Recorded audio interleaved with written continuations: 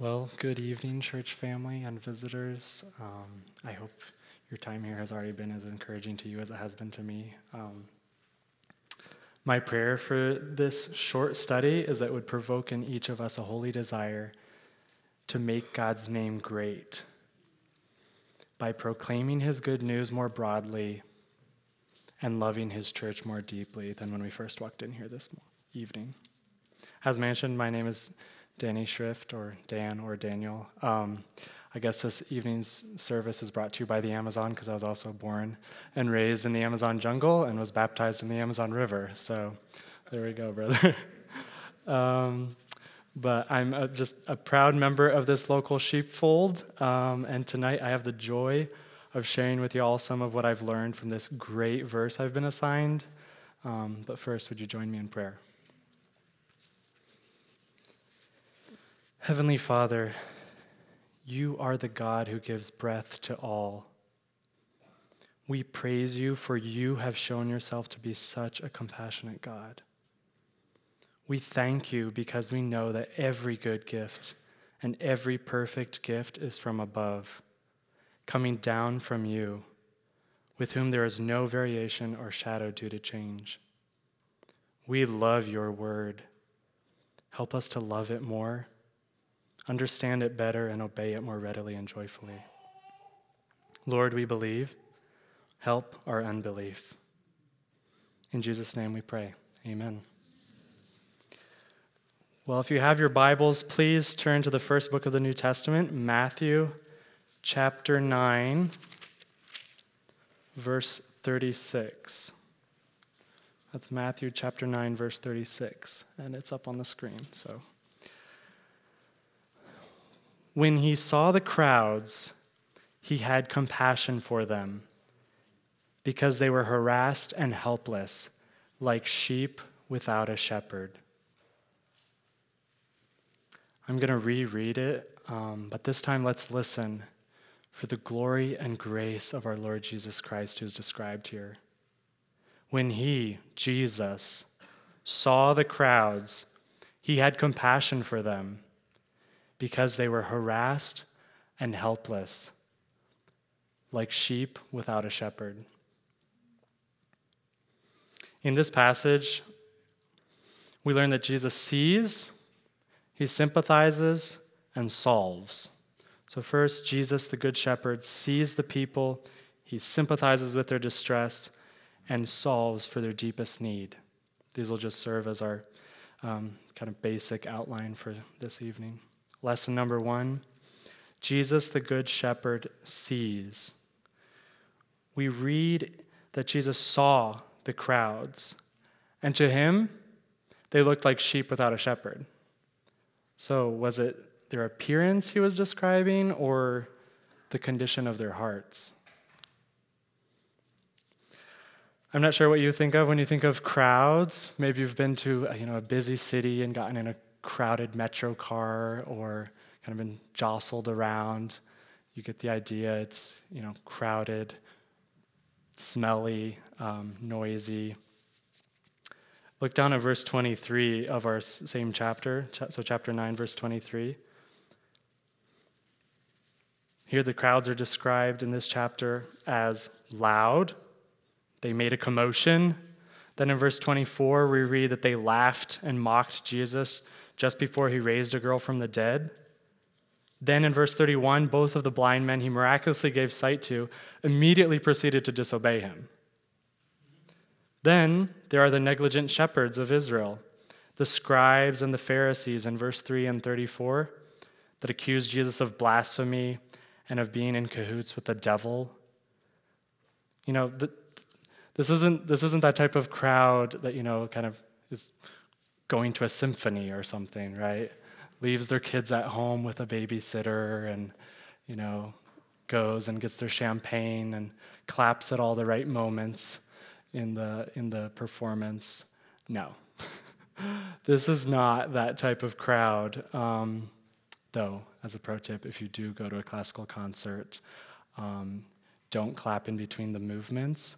Just clap at the very end of the piece.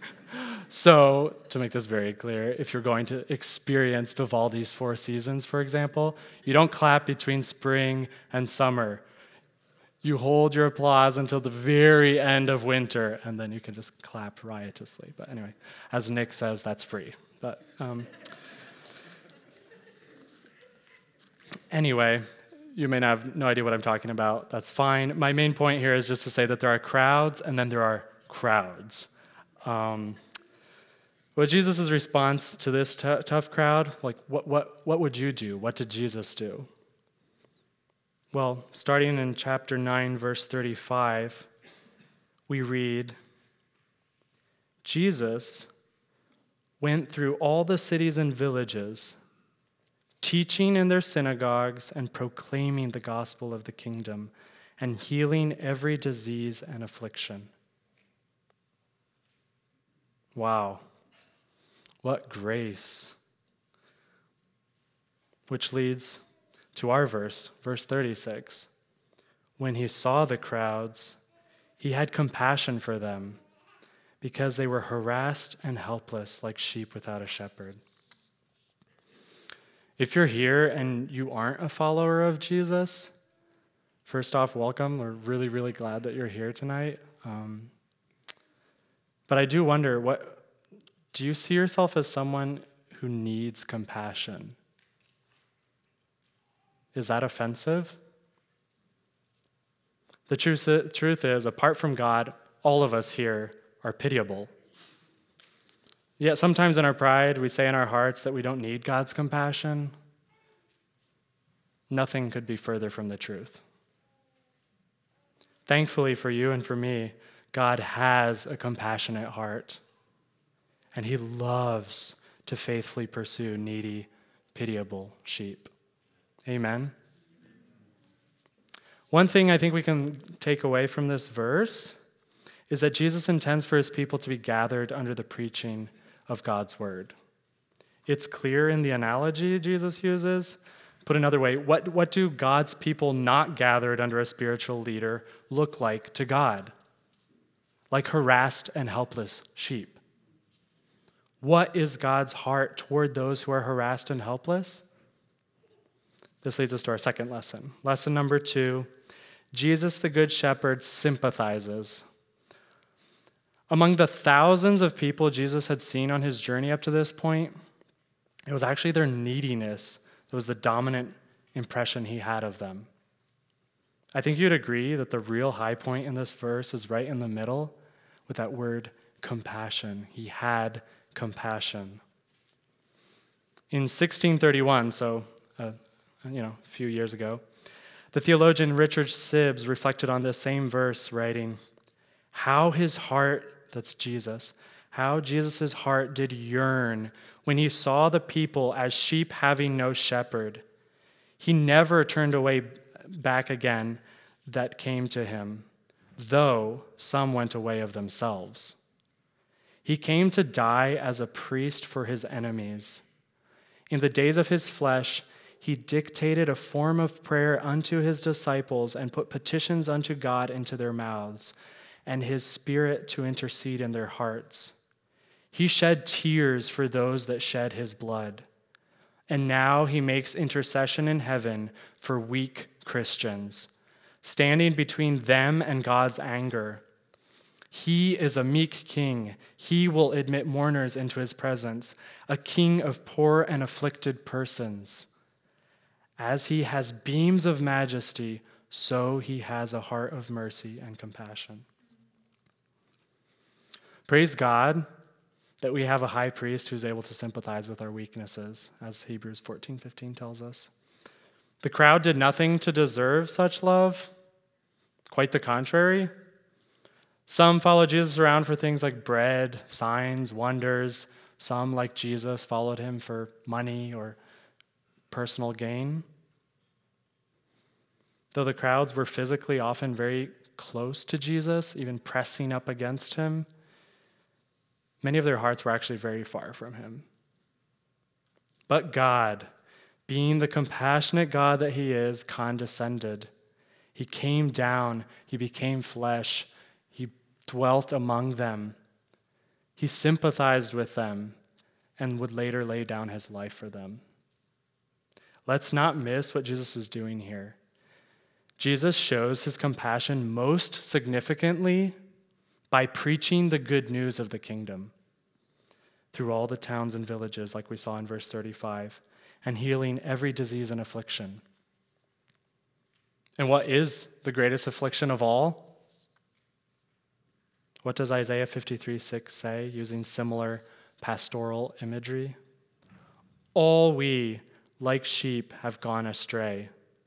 We have turned every one to his own way, and the Lord has laid on him, that is Jesus, the iniquity of us all.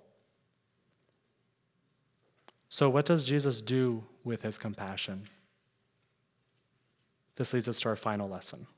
Lesson number 3, Jesus the Good Shepherd solves for the iniquity of us all. Those afflicted with sin have a fatality rate of 100%. And unfortunately, 100% of us are afflicted with sin. God alone has the cure. He alone can forgive sin. He alone can save. But how? The answer is the gospel. The good news about what Jesus has done to reconcile sinners to God. It's the good news that tells us that God, though perfect, infinite, and holy, he created us in his image. Yet we turned away. We didn't want to have anything to do with him. We turned our backs on him. We sinned. Yet, because he is such a compassionate God, he didn't leave us in the mud, right? He came. He sent his son, his only son, Jesus Christ, who lived a perfect life, a life that me or you could never have lived. He laid his life down for us. He died. And then God raised him from the dead, just proving that he accepted that sacrifice and that was enough once and for all to save sin. And what's left to us is just to turn from our sin, turn to Christ, trust in him for our salvation. The Bible tells us that while we were enemies of God, Christ came and died for us. So, friend, if you don't know this way, if you don't know God, just turn and start following Jesus, even tonight. So now that Jesus has solved the greatest problem, right? We saw that in the gospel. What do we do now? His earthly ministry is complete, but ours is not. He intends to continue to bring his lost sheep home through the spread of this good news. And how is he going to do that? Amazingly, and maybe surprisingly, through the church. That means us. He's gathering his sheep through the prayer and faithfulness of his followers. We read in the very next verse, so chapter 9, verse 37, "Then Jesus said to his disciples, 'The harvest is plentiful, but the laborers are few. Therefore, pray earnestly to the God of the harvest to send out laborers into his harvest.'" Jesus knows that the remedy to both our anxiety and apathy about proclaiming the gospel of the kingdom with others is prayer to a sovereign God. As John Onwuchekwa, or Jono, as many know him by, put it in his chapter on the role of prayer in missions, he said, quote, "Prayer is the link in the chain that connects God's sovereignty to our responsibility. Prayer is essential and necessary for creating a culture of evangelism." So, where do missionaries come from? According to Jesus, they come as a result of God responding to our prayers. So, church family, let's pray for more gospel workers. And then let's not be surprised when God decides that we are the ones he's going to send out in response to those prayers. That's what happened with the disciples, just in the next few verses after our verse, and they counted it as a privilege. And finally, just some brief observations. First, I think we see here the massive importance of having good pastors. Put negatively, I think we're meant to see here that Jesus holds the spiritual leaders of Israel responsible for the crowd's poor spiritual condition. He uses the same phrase, sheep without a shepherd, as was used in Ezekiel 34, about the bad shepherds of Israel who neglected the sheep, that were feeding themselves and weren't feeding the sheep. In stark contrast, Jesus cares deeply for his sheep. They're his. When Jesus looked at the crowds, he didn't predominantly see them as rebellious, like a kind of angry Moses did when he barked at the Israelites back in Numbers 20. Hear you now, rebels. Though they absolutely were rebellious. The predominant and most fundamental characteristic that Jesus saw in them was their lack of proper care. Put positively from our passage in Numbers 27 this morning, like a mature Moses, we should want to ensure that God's people have good under-shepherds leading them. Men like Joshua, who have the Spirit in them and can lead the congregation out to spiritual battle and back safely. Thank God for the pastors and elders we have been blessed with here at UBC. Amen. They work tirelessly to point us to the chief shepherd week after week. By God's grace, we are being made fit for our celestial home by the generous amount of instruction they provide. Pray that God would continue to bless this fold richly with the ministry of the word. Second, let's strive to be sheep that are easy to shepherd. Let's pray for humility and seek to always give our leaders the benefit of the doubt. Let's pray that God would give our pastors wisdom as they guide and encourage the weak ones among us, as they discipline and exhort the stiff-necked ones among us, as they seek out and draw in the isolated ones among us, and even as they rejoice with and build up the contented ones among us. And finally, brothers and sisters, the Bible tells me that I need your help along this narrow path that leads to eternal life, and that you need mine. God intends for us to face the wolves and thorns, droughts and storms together. And soon enough, by his grace, we will be with our great shepherd. And until that day, let's persevere and sing loudly within earshot of the world. Thy goodness faileth never. Good shepherd, may I sing thy praise within thy house forever. Will you pray with me?